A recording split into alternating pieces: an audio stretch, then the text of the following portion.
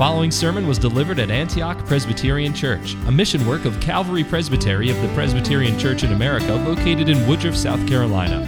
For more information about Antioch Presbyterian Church, please visit antiochpca.com or contact us at info@antiochpca.com. May the Lord bless you as you receive gracious instruction from His Word.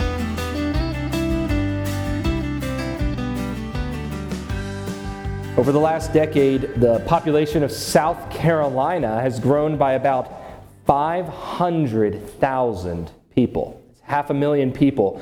From a little bit under 4.6 million to a little over 5.1 million souls. And according to multiple studies, the vast majority of the population growth has come from inbound relocation to the state.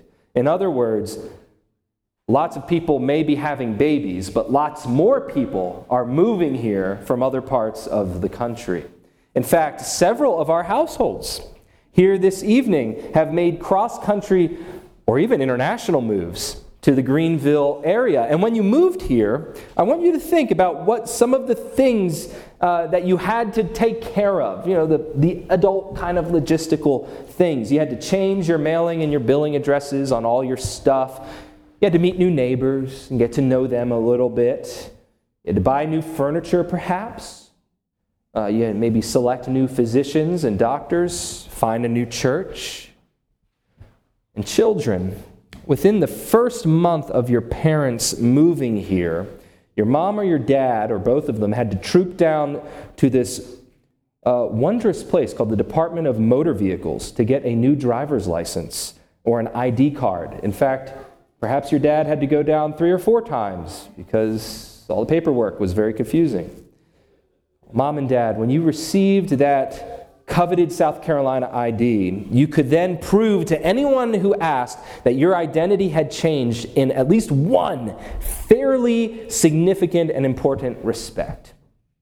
You were no longer a Californian or a Texan or a Colombian or a Floridian or a Pennsylvanian. Rather, you were a South Carolinian. And as one friend told me, there's nothing finer than being in South Carolina. And you had all the rights, privileges, and duties pertaining thereunto. Well, today, we're going to consider a much more significant identification or identity. We're going to consider our study of the identity of our blessed Lord and Savior, Jesus Christ, our King, who has come to us. We know from the ministry of John the Baptist that our King has come to judge as well as to bless. And we looked at that last week. And we know from chapter 1 that his lineage, his very name, the circumstances of his birth show that he is, in fact, a judge with royal authority. He's no less than a king. He has a pedigree going back to David and Abraham, and that he blesses his people, in fact, all nations, as Savior of sinners, ushering forth a prophesied new Exodus. Indeed, his name means the Lord saves. How blessed is the name of Jesus Christ. Well, the passage before us sheds light on how he then saves us from our sins, how it is he redeems his people from all their iniquities. And so what I'm going to seek to show you this evening from these short 5 verses is that Christ Jesus was baptized with his people to secure our acceptance with the Father. Christ Jesus was baptized with his people to secure our acceptance with the Father. And we're going to consider this under 2 headings. In verses 13 to 15, we see Christ Jesus identifies with you, his people, in his baptism. And then verses 16 and 17, we see this glorious Trinitarian interaction. And the Father accepts you in Christ the Son alone. So first, looking at how Christ identifies with you in his baptism, we see three different moves here with the three verses. In verse 13, Christ's humble approach to baptism. Look at the verse with me. Then, or at that time. It's the same word that's used at the beginning of chapter 3, describing the beginning of John's ministry. Now in those days, it's very similar construction. Then at that time, Jesus arrived or came from Galilee to the Jordan, toward John, assumed here, coming to John, to be baptized by him. This was about a 20-mile journey.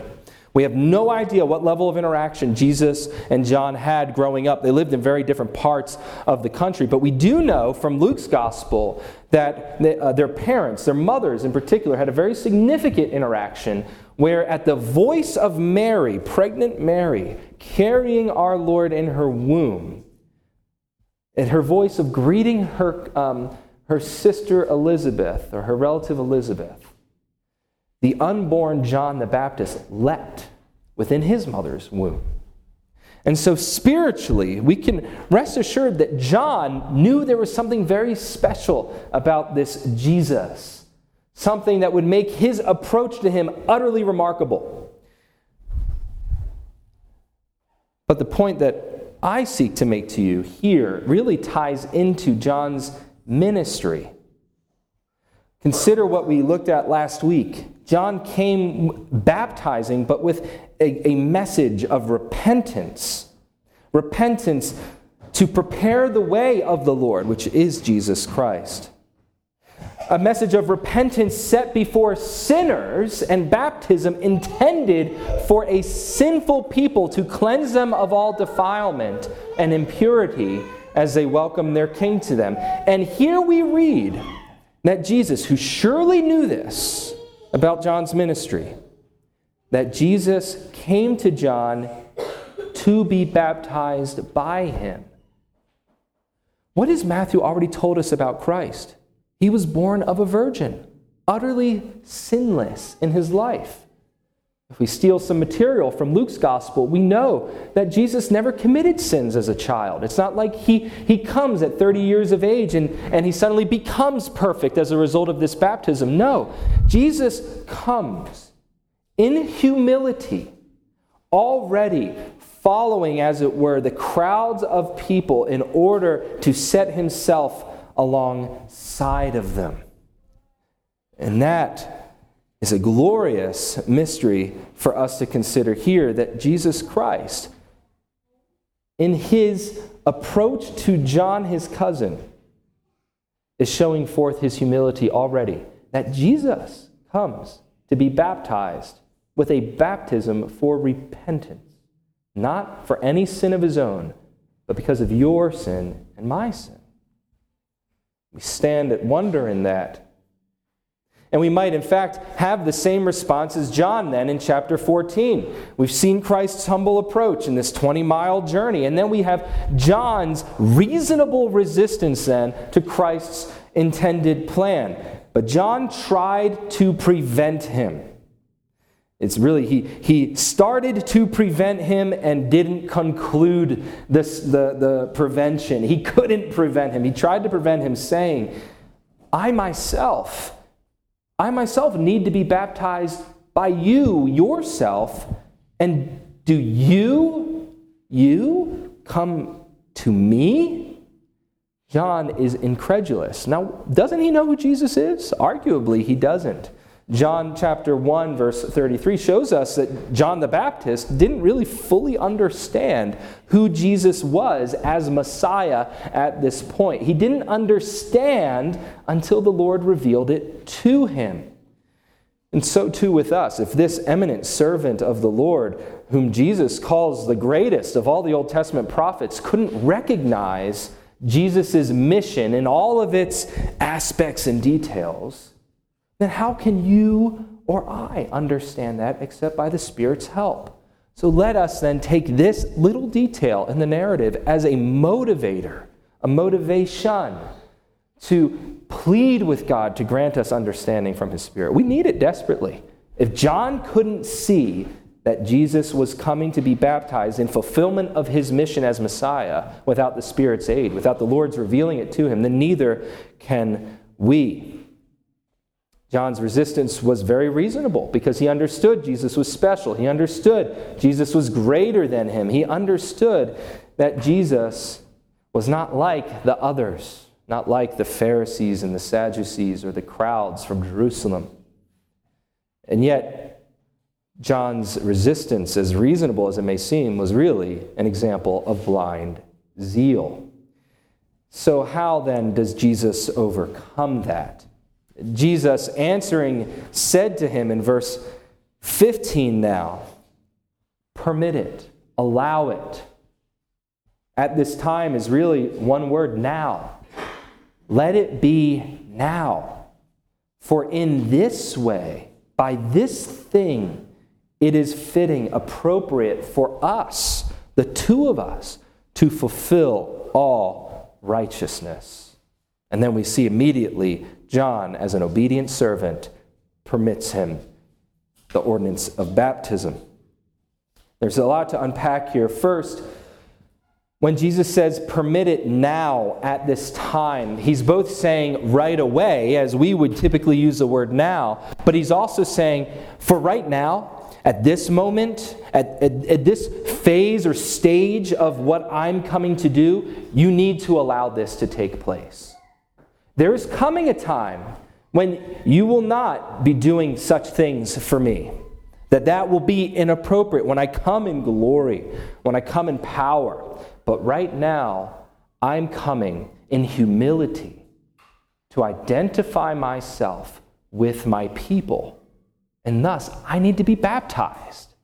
I need your baptism, that I can be set, even as it were, engrafted with them and not apart from them. You see, what do we know about Christ's mission?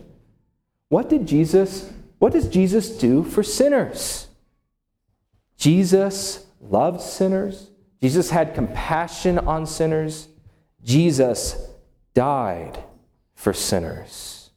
And this is the preparatory step for that work. For Jesus to be an effective, real substitute for you and for me on the cross, he had to go and submit himself to baptism, that he might then be identified as the sin bearer, as the one who took upon himself the sins of the people. Now, Martin Luther incorrectly understood this example of Christ's baptism to be him even here expiating our sins by taking them and then being baptized to wash them away. That's not what happens here. But surely in Christ's baptism we have an anticipation of that great work of expiation, which then takes place on the cross at the end of his life, or his earthly ministry, I should say, and I prefer to say. Jesus' move here is a righteous submission to the ordinance of baptism as it was instituted in John's ministry, so that he could identify with his people, identify with you. Now, there's a couple takeaways here. First, it's that we should not neglect the ordinance of baptism. Our confession instructs us not to give an undue delay to the baptism of our children. And certainly, upon profession of faith, we should not unduly hinder or obstruct a sincere professor or adult believer, convert, from being baptized. We must honor the ordinance. We also shouldn't make a mockery of it. It shouldn't be this casual thing that you do on a whim in a flight of fancy or emotion like we see many churches in modern evangelicalism doing. But it's a solemn ordinance, and it deserves all honor. But also, we shouldn't attach to it any kind of superstition. It's not a magical hocus-pocus alchemy kind of transaction. No, it's freighted, it carries with it spiritual weight and significance. And Christ makes that very clear to us, where he says, in this way it is fitting for us to fulfill all righteousness. And there's much discussion on this point too. What does he mean by all righteousness? Well, because of the order of the adjective all with the noun righteousness, I take it to mean generically the righteousness. What I have to do this right now in order to fulfill righteousness, generally speaking. And so not particularly, not any one particular letter of the law. It's conceivable that, yes, Jesus is entering upon his public ministry at about 30 years of age. In the book of Numbers, we see a description of an initiatory rite for priests when they're about 30 years old. They have a ritual cleansing that is something of a baptism, sprinkling with water and an anointing that they might then go forth into their ministry. But I don't believe that's what's happening here for a few reasons. Jesus is not of the tribe of Levi, though he is a priest. The author of Hebrews tells us he's not a priest in the order of Aaron, but rather in the indestructible life of the order of Melchizedek.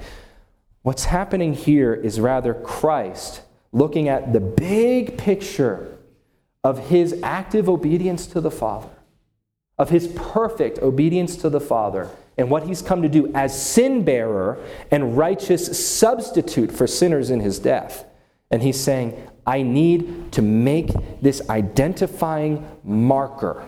I need to come into identity with my people to show myself in solidarity with them, as we can say, in order to fulfill all righteousness, in order to do that which the Father has called me to do. And so the question then is, does he? Does he, by this move, win, we can say, the pleasure of the Father? Let's look at our second heading then. We've considered that Christ Jesus identifies with you in his baptism. I hope I've made that clear. That's the purpose for him being baptized here. Now we must consider that the Father who accepts him likewise accepts you in him alone, in Christ the Son alone. Look at the first half of verse 16. After being baptized, Jesus came up immediately from the water. A couple things here. First, notice we have this passive construction. It doesn't say after John baptized Jesus. It says after being baptized, Jesus. What is Matthew doing? He's setting John aside. In fact, we don't hear about him for a number of chapters. And he's focusing now on Jesus Christ. This is about Jesus' identity, about who he is. That's the shift in gears here. After being baptized, Jesus came up immediately from the water.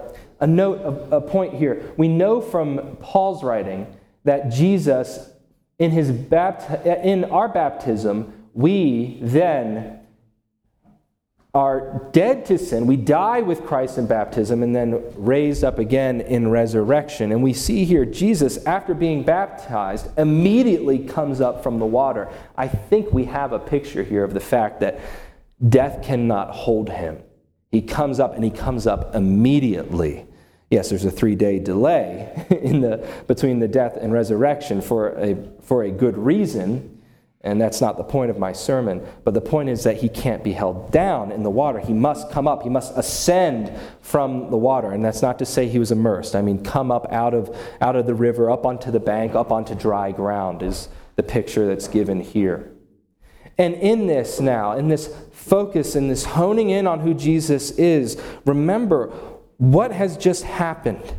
He has just identified with his people. Nobody was waiting on the riverbank with a towel and an ID card saying Jesus is now, a baptized disciple of John or something like that. But there has been a change here, or at least a signification of what is already true.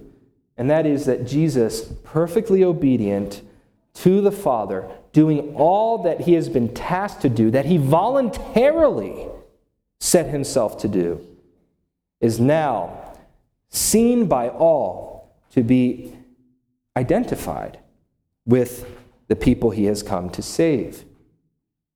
And how does heaven respond? Look at the second half of verse 16. And behold, the heavens were opened. Who opened the heavens? Well, God did. And he saw the Spirit of God descending as a dove and lighting on him. Taking the fact that there's a shift in focus away from John and onto Jesus, I think what we're seeing here is Jesus saw the Spirit of God descending as a dove and lighting on him, or hovering over him, alighting upon him as a bird would land on a branch. But surely John would have seen this as well as anyone else there to whom the Lord revealed this glorious interaction. And in this, with the opening of the heavens, with the Spirit of God coming down out of heaven in the form or likeness of a dove and landing on Jesus, we see the Spirit's anointing then on Christ's ministry. What is the significance of the spiritual anointing? Well, we read about it in Isaiah 42:1. Returning there for a moment, behold my servant whom I uphold, my chosen one in whom my soul delights. We're going to get there again. I have put my Spirit upon him to do what? He will bring forth justice to the nations, and so on. We see it as well later on in Isaiah 61, verse 1. The Spirit of the Lord God is upon me, has alighted on me, because the Lord has anointed me to bring good news to the afflicted. He has sent me to bind up the brokenhearted, to proclaim liberty to captives and freedom to prisoners, to proclaim the favorable year of the Lord and the day of vengeance of our God, to comfort all who mourn, to grant those who mourn in Zion, giving them a garland instead of ashes, the oil of gladness instead of mourning, the mantle of praise instead of a spirit of fainting. In Luke chapter 4, Jesus draws that connection, saying, this day in your hearing, this prophecy has been fulfilled, speaking of his ministry. And so in this moment, when the Spirit comes down out of heaven, we see the anointing of Jesus Christ. But we know that Jesus is fully God. Why does he need this anointing? Well, because he is fully man as well. So not only does he share in the substance and essence and glory of the Spirit and of the Father as fully divine God the Son, but now, as the fully human servant of God, as the Messiah, he is anointed in the fullest measure with gifts to do this work.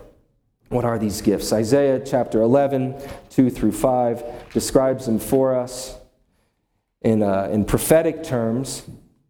The Spirit of the Lord will rest on him, the Spirit of wisdom and understanding, the Spirit of counsel and strength, the Spirit of knowledge and the fear of the Lord, and he will delight in the fear of the Lord. That's the reverence of the Lord.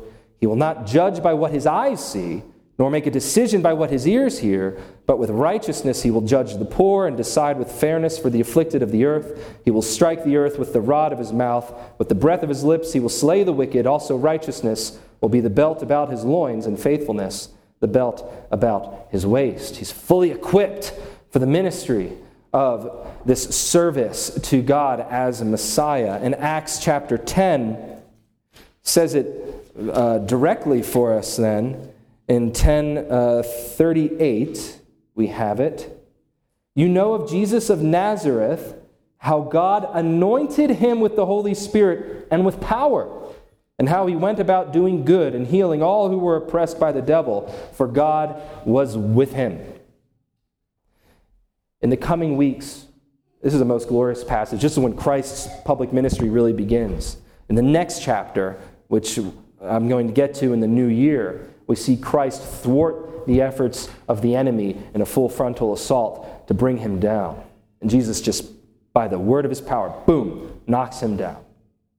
We're going to see then in the chapters after that, he's going to give authoritative teaching to his people in the Sermon on the Mount. He's going to work miracles. He's going to teach in parables and mystery. He's going to confound all his and our enemies in his earthly ministry. Why?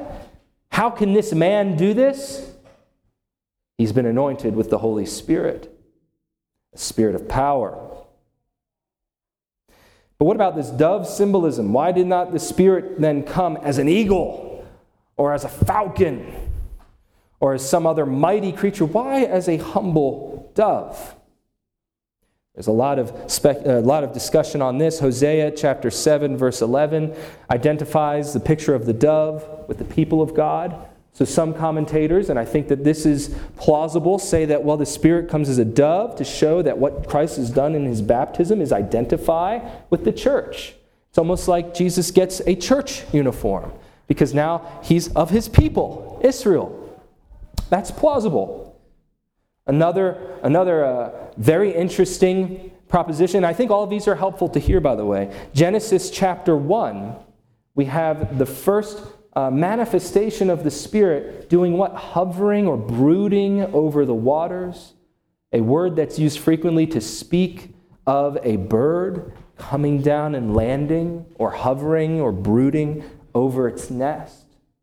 So perhaps here in his baptism, Jesus is showing forth that he is, as it were, the newly created man, to be the head of the church as Savior of sinners, to live a perfect life on our behalf. And surely, unlike Adam, Jesus will confound Satan's temptation in the next chapter. And he will conquer his and our enemies, as I've said, and bring restoration and exercise dominion in a way that Adam never did, because Adam failed. So perhaps there's this new creation element. But I think Matthew 11, verse 29, gives us the answer. Matthew 11:29, Christ says to all those who are there, he issues an invitation. He says to them, "Take my yoke upon you and learn from me, for I am gentle and humble in heart, and you will find rest for your souls." Dr. Pipa preached on the parallels between baptism and the flood. And do you remember what Noah sends out of the ark? At the end of the flood, after the flood, as the waters begin to recede, and brings back to him an olive branch, it's a dove. Why? What did that signify to Noah? That God had granted them rest. That the ark had found its resting place. Jesus promises to us rest for our souls. Jesus' ministry, though it is one of power, though it is one of authority, though it is one that sometimes is marked with force as he confronts the enemies of God and of God's people, yet it is one marked with lowliness, gentleness, and humility. He's humbled himself in coming for baptism. He will continue to humble himself again and again and again, even to the shameful death of crucifixion, when he will hang on a cross, when he could have called down legions and armies of angels to his defense. And why? Why? For the joy set before him, to win for the Father eternal souls, to glorify him in heaven for all eternity, to save sinners, for whom we will see again and again he has great compassion and concern. He sees you even now when you sin and when you struggle with your sin and you labor under it, and the grief and the guilt and the shame strike you, and he doesn't sit as a judge. He sits as a compassionate Savior. And this is what he has done for us, to deliver us out of these things, to redeem us from our iniquities. Behold your Savior with the Holy Spirit descending as a dove and lighting on him. Behold your Savior, who one day will be a sacrificial lamb, quite literally, in a spiritual sense, for your sakes. Set aside his heavenly glory, taking to himself the vesture of a frail man, that you might enjoy everlasting life. What good news is this? And how does the Father then validate it and confirm it to us? Look at verse 17. We see the Father's approval here. Behold, a voice out of the heavens. The last time we've heard a voice out of heaven was at Mount Sinai with the giving of the law, and here with the revelation of Christ, the gospel, we hear the voice coming out of heaven again. This is my beloved Son, in whom I am well pleased. The Father's approval here is palpable. His pronouncement brings together Psalm 2, verse 7, speaking of the Son, and Isaiah 42:1, which we read, speaking of his beloved servant, and jams them together. so that we might see now that this Christ who identifies with us, this Jesus who saves us from our sins, is in fact Son, beloved Son of God, and chosen servant to save, in whom God is well pleased.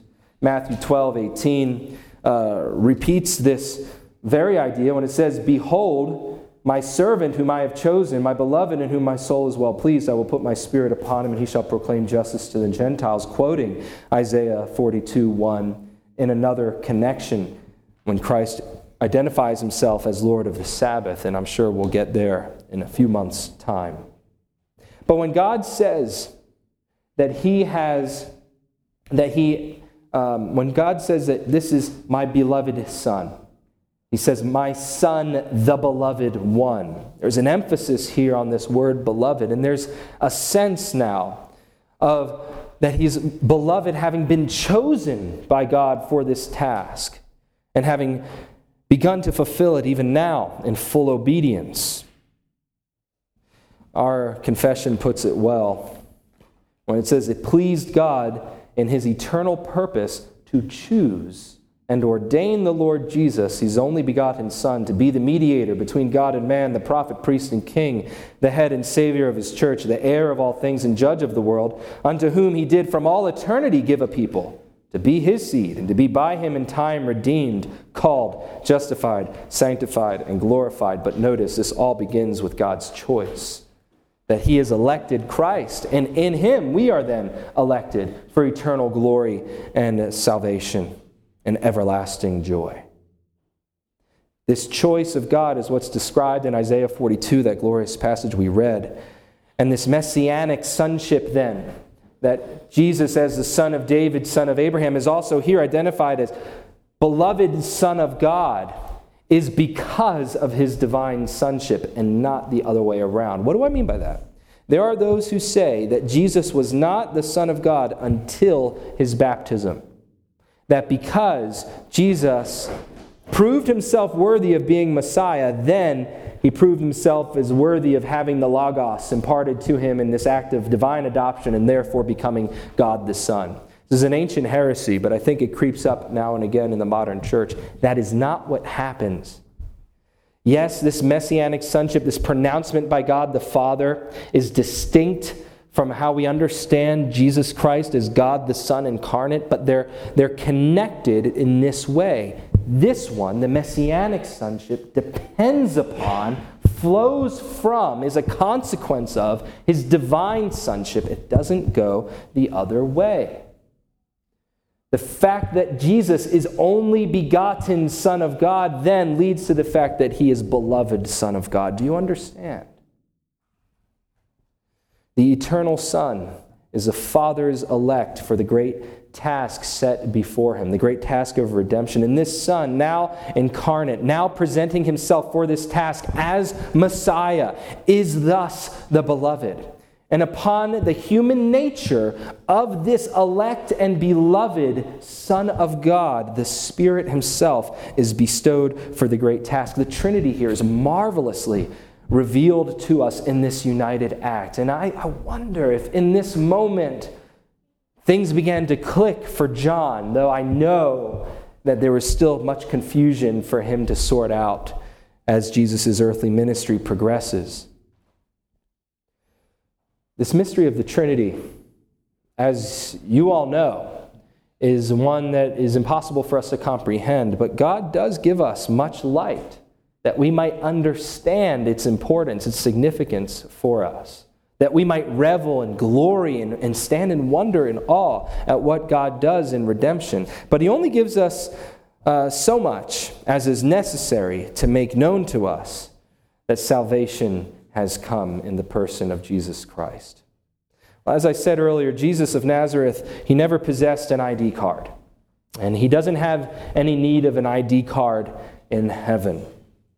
But that doesn't mean his identity is unimportant or uncertain or at all left up for us to determine. No, when God the Son took to himself a human nature in his incarnation, he humbled himself.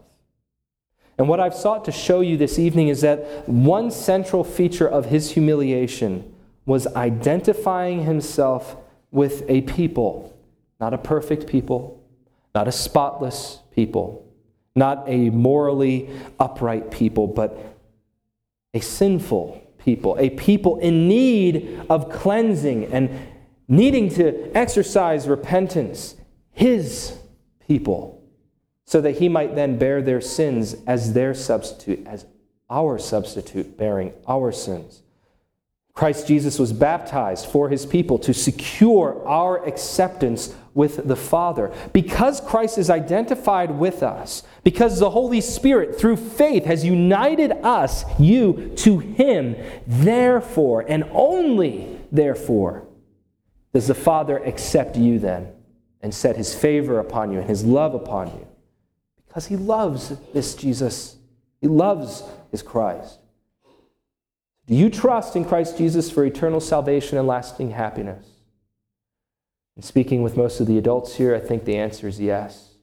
But what about the children? Do you trust in Christ, this beloved Son of God? Do you trust in him as your substitute to take upon himself the penalty for your sins, that you might then be welcomed into the Father's living room, into his mansion, to take up an eternal residence there?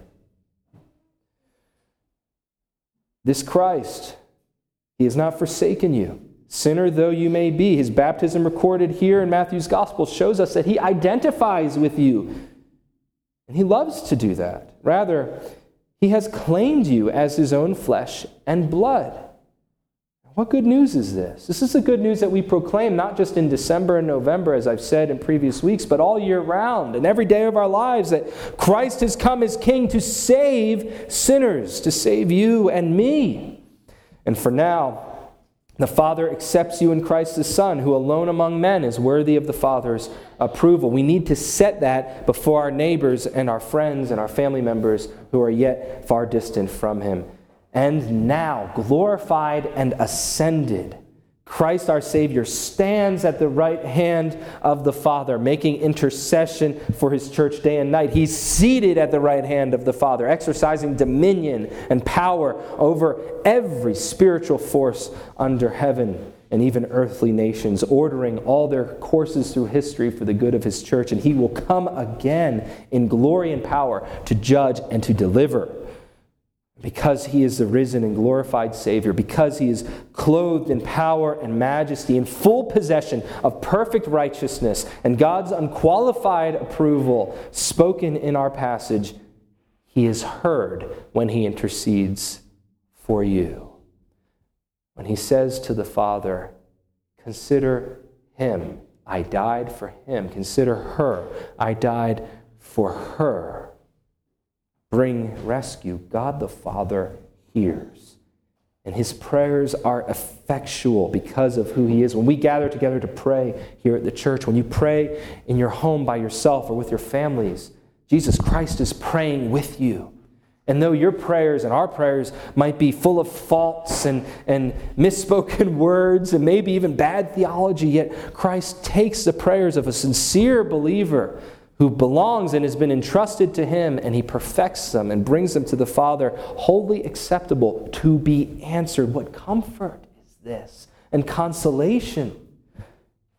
Because he's identified with his people as a man, because he has passed through the waters of baptism, he's suffered humiliation under the curse of Adam's sin and satisfied the justice of God on Calvary's cross. The Father hears him, the Father accepts him, and God accepts all those, all of you, who are united with him through faith. What glorious news is this? Let us pray. Thank you for listening to this sermon from Antioch Presbyterian Church. We are located in the historic Cashville community of Woodruff, South Carolina, near the intersection of South Carolina Highways 101 and 417. For more information about Antioch Presbyterian Church, please visit antiochpca.com.